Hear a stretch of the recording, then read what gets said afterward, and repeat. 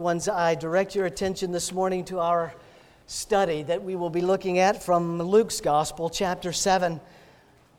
You'll find that on page 731 if you're using a copy of the Scriptures under the seat in front of you.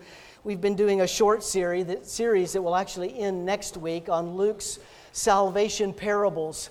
We've been focusing on the need for us to examine ourselves day in and day out, to be certain that those of us who say we love the Lord Jesus, we have much love for our Savior, indeed actually do.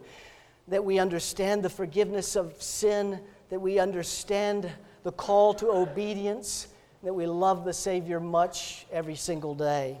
And so today we look at this parable, Luke's salvation parable of the two debtors. And so we give our full attention now to the reading and the preaching of His Word, Luke chapter 7, beginning in verse 36. Hear now the word of God.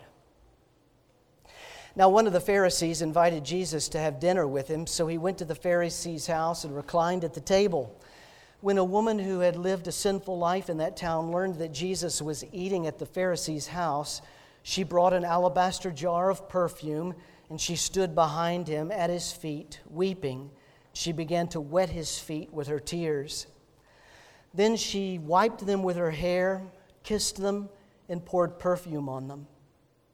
When the Pharisee who had invited him saw this, he said to himself, "If this man really were a prophet, he would know who is touching him and what kind of a woman she is, that she is a sinner." And Jesus answered him, "Simon, I have something to tell you." "Tell me, teacher," he said. Two men owed money to a certain moneylender. One of them owed 500 denarii and the other 50. Neither of them had the money to pay him back, so he canceled the debts of both. Now which one of them will love him more? Simon replied, "I suppose the one who had the bigger debt canceled." "You have judged correctly," Jesus said. Then he turned toward the woman and said to Simon, "Do you see this woman? I came into your house. You did not give me any water for my feet, but she wet my feet with her tears and wiped them with her hair. You did not give me a kiss, but this woman, from the time I entered, has not stopped kissing my feet. You did not put oil on my head, but she has poured perfume on my feet. Therefore I tell you, her many sins have been forgiven, for she loved much, but he who has been forgiven little loves little." Then Jesus said to her, "Your sins are forgiven." The other guests began to say among themselves, "Who is this who even forgives sins?" Jesus said to the woman, "Your faith has saved you. Go in peace." Friends, this is the word of the Lord. What do we know about God's word? The grass withers and the flowers fall, but the word of the Lord stands. Our Father in heaven, we bow before your holy, infallible, and inerrant word, because it is your word, completely trustworthy, full of all authority, our only rule for our faith and practice. So what we know not, teach us.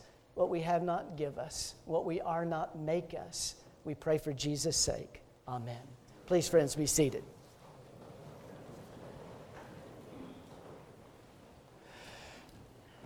No doubt many of you are well aware that Martin Luther used to really struggle with his own sin, struggle with the guilt of his sin, never really understanding that he was completely forgiven, absolutely forgiven in the finished work of Christ.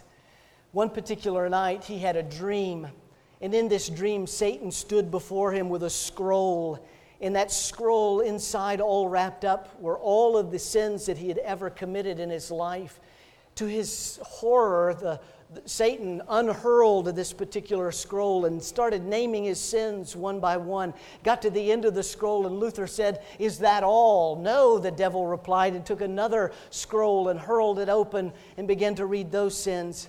After the fourth scroll had been read, finally the devil paused, and Luther simply looked at him and said, "Quick, write on all of them. The blood of Jesus Christ, God's Son, cleanses me from all my sin." I wonder if that describes you, my friends. I wonder if you really have completely understood, meditated, given full attention to the fact that you are in desperate need of the forgiveness of sin, and have received that if you have bowed the knee to Christ, responding to this gospel. Throughout the entirety of the gospel, throughout the entirety of the Bible, we are introduced to a loving, compassionate, long-suffering, covenant-making, covenant-keeping, and forgiving God. A God who is ready, willing, and able to forgive you of all of your sins. Throughout all of Scripture, we read this from the very beginning to the very end. There are many in the world that don't know the fullness of that. This is the only religion among all religions that gives any attention to the forgiveness of sin. All other world religions give no attention to the forgiveness of sin and only give attention to what it is that you now need to do to earn favor with whatever deity it is that you bow before. Nothing but works righteousness. Except in Christianity, where we are pursued by the deity, He comes to us. This is love, not that we loved Him, but that He first loved us. And this deity, Yahweh Himself, comes to us, Emmanuel, ready to forgive us completely, absolutely, of all of our sins. But I'm guessing that probably doesn't define you, because you're here today, right? You're here, and so many of us, like good Presbyterians, all dressed up and looking this wonderful part. We know our creed. We're about to recite our creed after the preaching of the Word, that Apostles' Creed, that I believe in the forgiveness of sins, the Holy Catholic or Universal Church, the forgiveness of sins, the resurrection of the body, life everlasting. We're good at reciting all of those things, but do we actually completely understand our absolute need for the forgiveness of sin? I think many times we think, oh yeah, these great big sins that are in the world, that doesn't really describe me, because if you look at them and you look at me, then you see really two different things. I don't sin near as bad as that person or as bad as that person. So my sins are, relatively speaking, nothing compared to the world's sins. And therefore, our response of affection, our response of love to the Savior is actually little love instead of much love, because we haven't completely understood the need for the full forgiveness of sin. The love that we have in response to the Savior, as this parable completely tells us, the love that we have in response to our Savior who died for us is relative to our forgiveness, the need for the forgiveness, the absolute certainty that I need to be forgiven of all of my sins, large and small, because that's the very reason that He came, to die for our sin.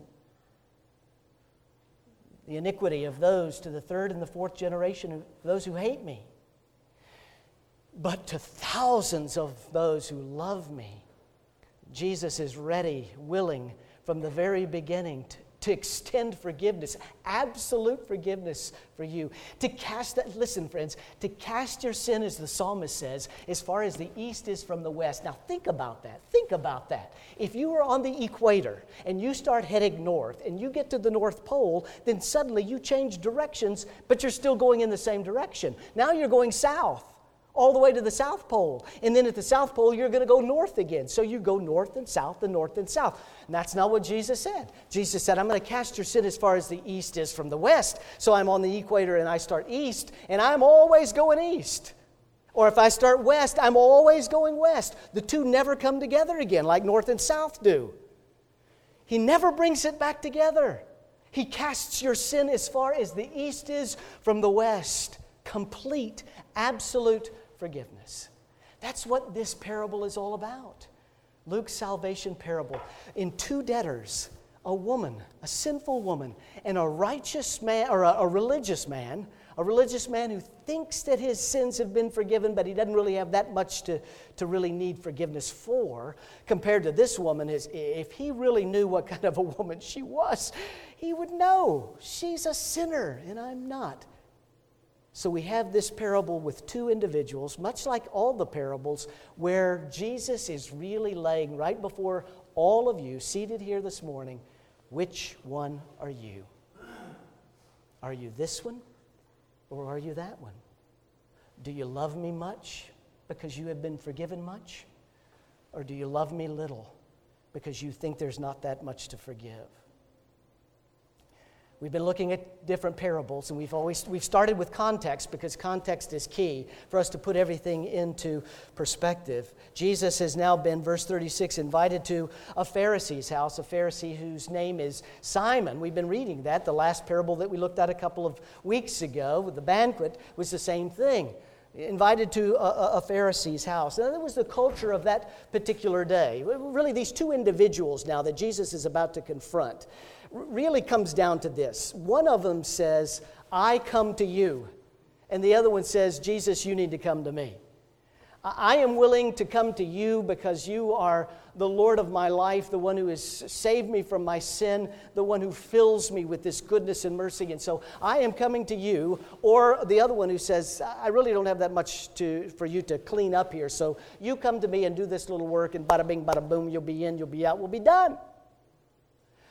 So the culture of that particular day is when an individual, a well-known individual, was coming to a place for dinner, a house for dinner, then other people in the town would come and they would surround the house and look in. We read this same thing with the lost son. We read it with the banquet feast. We read it in the wedding at Cana in Galilee. So no doubt this particular woman heard that Jesus was in town, and she was coming to this particular Pharisee's house, and she wanted to meet him. She wanted to see him, so she comes to him. And they're all reclined at the table. If you were invited to the feast, you weren't standing outside looking in, but you were reclining at the table, which would have had very short legs. The upper part of your body would have been at the table, and your feet would have been away from the table. And this woman not only has the audacity to come in the house, now she wasn't invited. She came inside the house. That blows our mind to start with. But in this particular culture, she not only came into the house, but she let her hair down, which would have never been allowed in the presence of men that are not your husband. She lets her hair down in the presence of Jesus, begins to weep and to wipe his feet with her tears and her hair. She had, friends, listen, she had nothing to lose. She had absolutely nothing to lose and everything to gain. And she knew that only having heard of him, so she comes to him. She comes to him inside the house because she realizes her utter need for the forgiveness of her sin. And not only her need, but she wants to receive it, and in fact, she does receive the full forgiveness of sin. Luke, you remember Luke, right? The guy that wrote the book of Acts, and also at the beginning of this particular gospel account, says, I'm writing to you, Theophilus, because I want to give you an orderly account. The summary, the one-word, actually two-word summary of the book of Luke is orderly account. He gives us more detail than any of the other gospel writers. And he gives us detail right here as well. Not only this woman who comes in, not being invited, who lets her hair down, which she would have never done, weeping and wiping Jesus' feet, but then she begins to anoint them with this alabaster jar of perfume. Luke is telling us exactly who this woman is. She is a working woman, if I might put it that way. And this valuable perfume would have been owned by two types of people. Someone who was very, very wealthy and was saving this alabaster perfume for their own embalmment of their death. When they died, someone to take care of putting it on their body when they placed them in the tomb. Or the second type of person that would have it would have been this type of a woman who wore it in a small vase around her neck to clean up in between working jobs. That's the woman that we're seeing here. Luke gives us this full account, this beautiful picture. Friends, what is Jesus then turning around and saying? This is how filthy we are. This is the depth of our sin. And look at her response. I need complete and absolute forgiveness. And so I come to this one who I'm hearing all these things about. I come to this one offering myself to him, and I have nothing to lose, and even this very expensive jar of perfume I give away freely with the hope that my sins will be forgiven. But then look how it's compared to Simon. Now Jesus turns to Simon, and Simon basically is saying, the context here, Jesus, you come to me. I'm gonna have dinner in my house, and so I'm going to extend an invitation. You come where I am. You come to me. You come to my table. You come to my house. And so he's inviting Jesus. Instead of going to him, coming to him like the woman, he wants Jesus to come to him. The guy's name is Simon. Jesus calls him by name, so we know who it is. He kind of reminds me of Nicodemus in that he's not like the other Pharisees that we just love to hate. You know, you read and they're trying to trick Jesus and they're asking this question where they can fool him and think that they can fool him and stuff like that. No, he seems to be a religious man, but he is not a saved man. He has not yet come to the full understanding of the depth of his sin, nor the forgiveness that Jesus Christ was offering him. We like the guy, but he is a religious man, he could have recited the Apostles' Creed word for word if it had been written at that particular day. But he didn't know the Savior. He wanted the message, but he didn't want the messenger. He wanted the story. He wanted the academic challenge of entering into dialogue with him, the challenge of sparring back and forth perhaps, or the challenge of being seen by Jesus as a pretty smart guy. But he didn't want Jesus. He didn't want the messenger. He simply wanted the message. And this guy is full of misunderstanding. Every character in the parable, this guy is misunderstood. He misunderstood the woman because he only looked on the outside. If you were really a prophet and you knew what kind of a woman this was that was touching your feet, that let her hair down, you would not be letting her do that. He misunderstood her because all he could see is the outside. He couldn't see her heart. When even looking at why she was there and what it was that she was doing, he focused solely on the outside. He misunderstood Jesus because he said, if you really were a prophet, you wouldn't do this. You can't be a prophet. You can't be what everybody else is saying. You can't be one who forgives sin. You can't be the Son of God because you are allowing this woman, and this woman is a sinner. She is an absolute sinner. He calls her by name. He says that. That's the connection that he puts to her at the end of verse 39. This woman is a sinner. He understood himself, misunderstood himself, because he failed to see his own need for forgiveness of sin. He failed to see that he was just like the woman. He had elevated himself, thought more highly of himself than he had of her. I'm not like her. I don't need the level of forgiveness that she needs. Of course she needs it. Look at her. But that's not me. And so he misunderstood his own need for the forgiveness of sin because he misunderstood himself. And it led to ingratitude.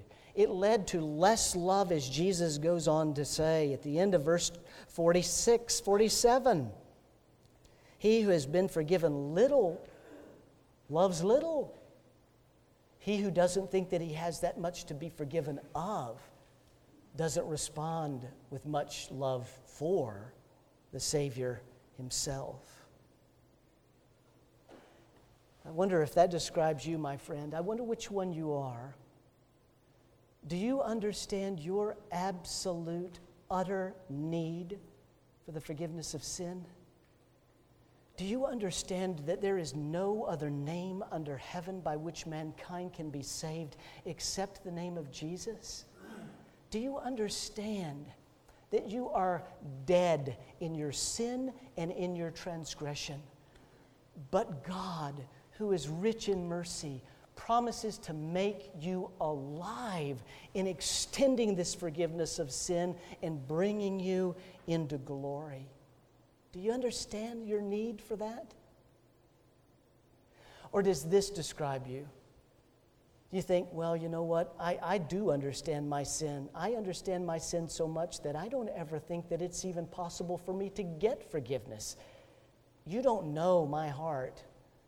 You don't know my sins. I'm really good at covering them up.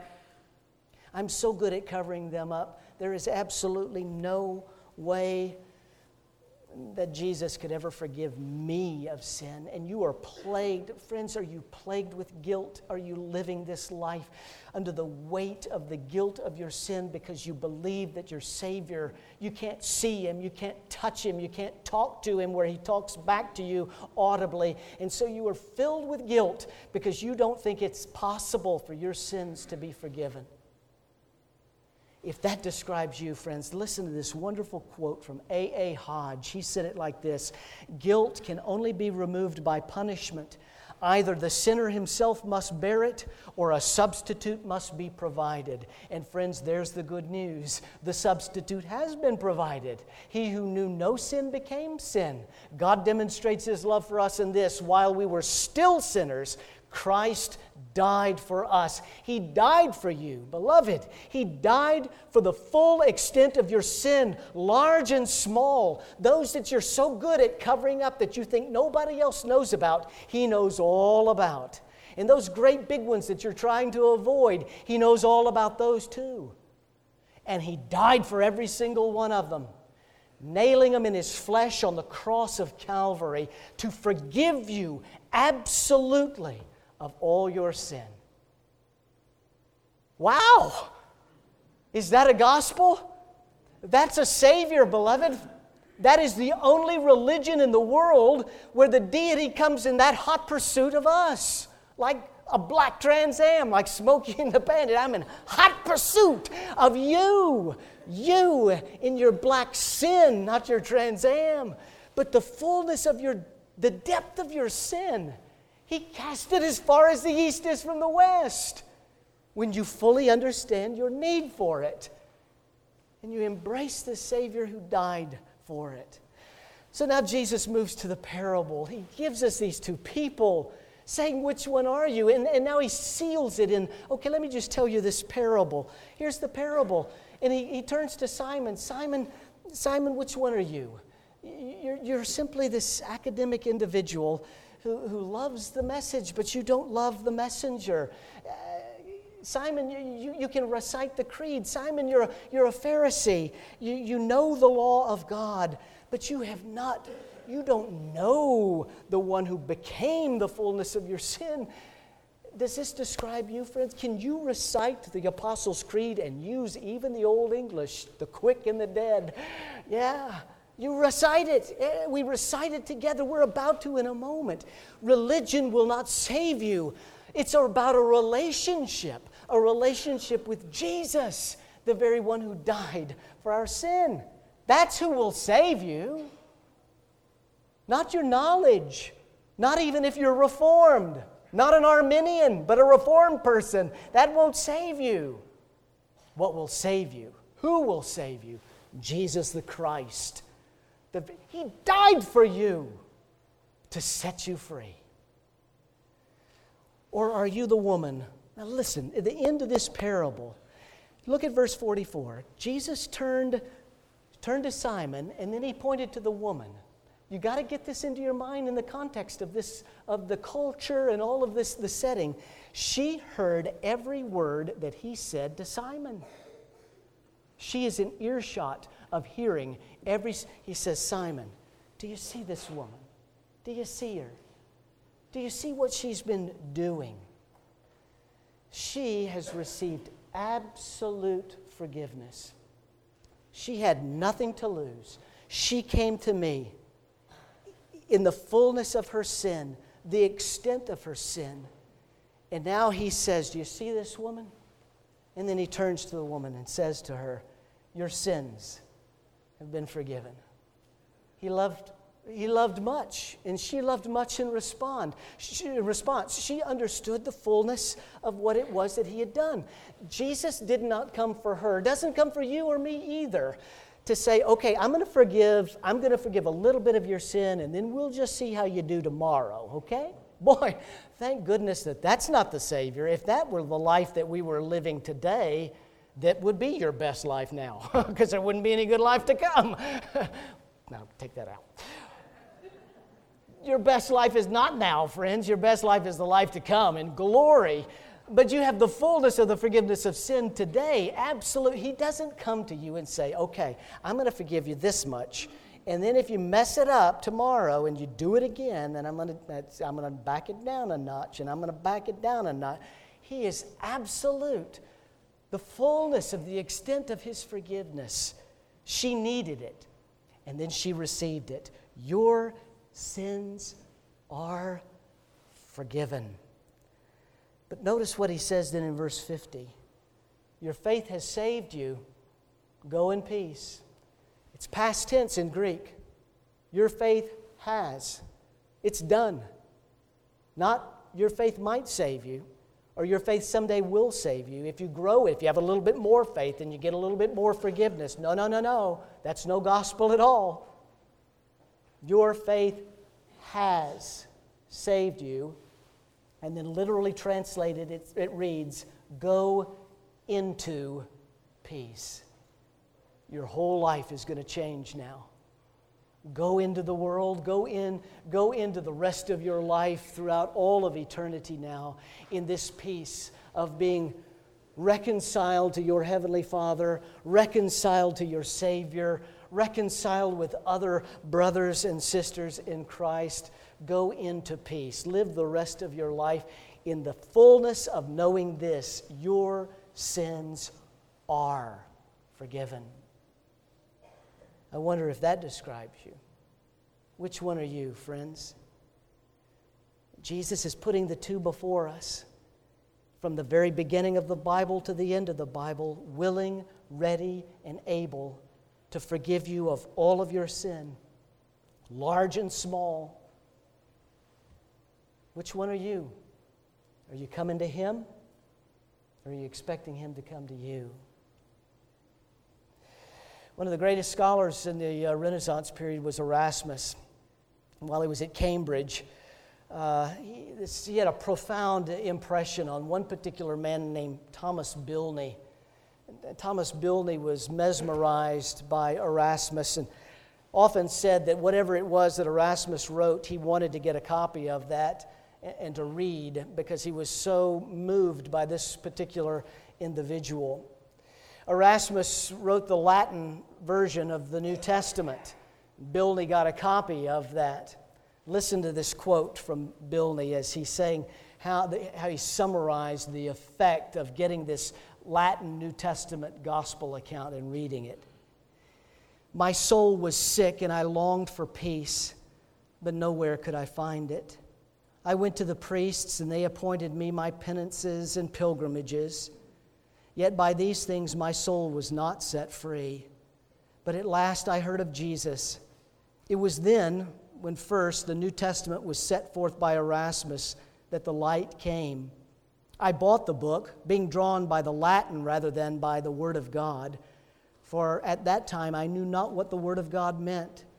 On my first reading, I chanced upon these words, quote, "This is a faithful saying and worthy of full acceptance.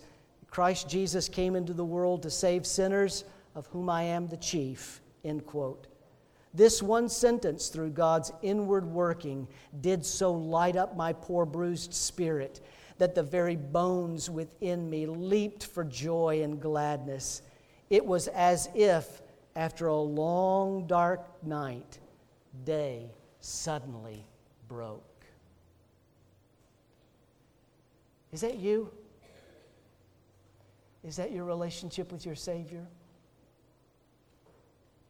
My sins, oh, the bliss of this glorious thought.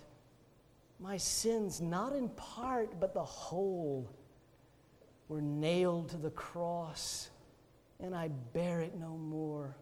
Praise the Lord, it is well with my soul. If you forget the need for the forgiveness of your sin, my friends, you're forgetting the life that He gave for you. If you think that you have little to be forgiven, then you are loving little. But if you understand the fullness of your sin, then you understand the fullness of the absolute forgiveness of that sin. And in response, you will love much, worshiping Him, enjoying Him, living according to the law that He's given to us every day, loving Him more, in response to more and more of that grace and mercy and forgiveness he gives to you. That is your Savior. Do you know him? Let us pray. Our Father in heaven, what a glorious gospel that you give to us.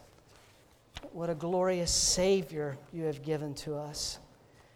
That our sins, not in part, but the whole, certainly were nailed to the cross in his finished work. He loved us much and now calls for our response to come to him, to give it all, to give everything that we have to the Savior who has given everything to us. Lord, I pray that you would be pleased to remind all of us here the extent of this finished work, the extent of what it is that Jesus has done for us. And then, Father, in response, that our love would be much, our love would be great, that he would be completely sufficient, satisfy all of our desires, and we would find the fullness of life in him as we go into peace. Do that, please, in Jesus' name. Amen.